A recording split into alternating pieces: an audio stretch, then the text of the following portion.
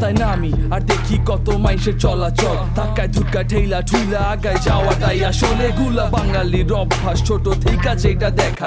পড়ালেখার পরে এইসব কথা খাতাতে লেখা, চোখ দিয়া দেখা জিনিস মুখ দিয়া কওয়া,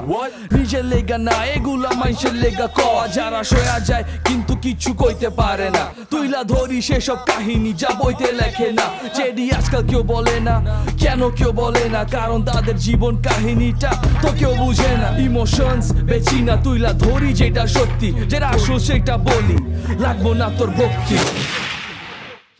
টেকা থাকবো না জীবন লাইন গুলা থাকবো বাইচা, তাই আমি চিন্তা ভাবনা কইরা র‍্যাপ লিখি বাইচা, মাইসের লেগা কিছু না করতে পারলে করার দরকার কি, জীবন থেকে লেখা গান This is VOV, জ্ঞানের অভাব যেটা দেখবি ওইটাই বেচবি, আর আসল আর্টিস্ট গুলারে না খাওয়ায় আমার এখন সময় আইছে আবার আনতো গো মাথার ভিতরে চেঞ্জ, বাইচালো আসল হিপ হপ ফলো করিস না নতুন ট্রেন্ড।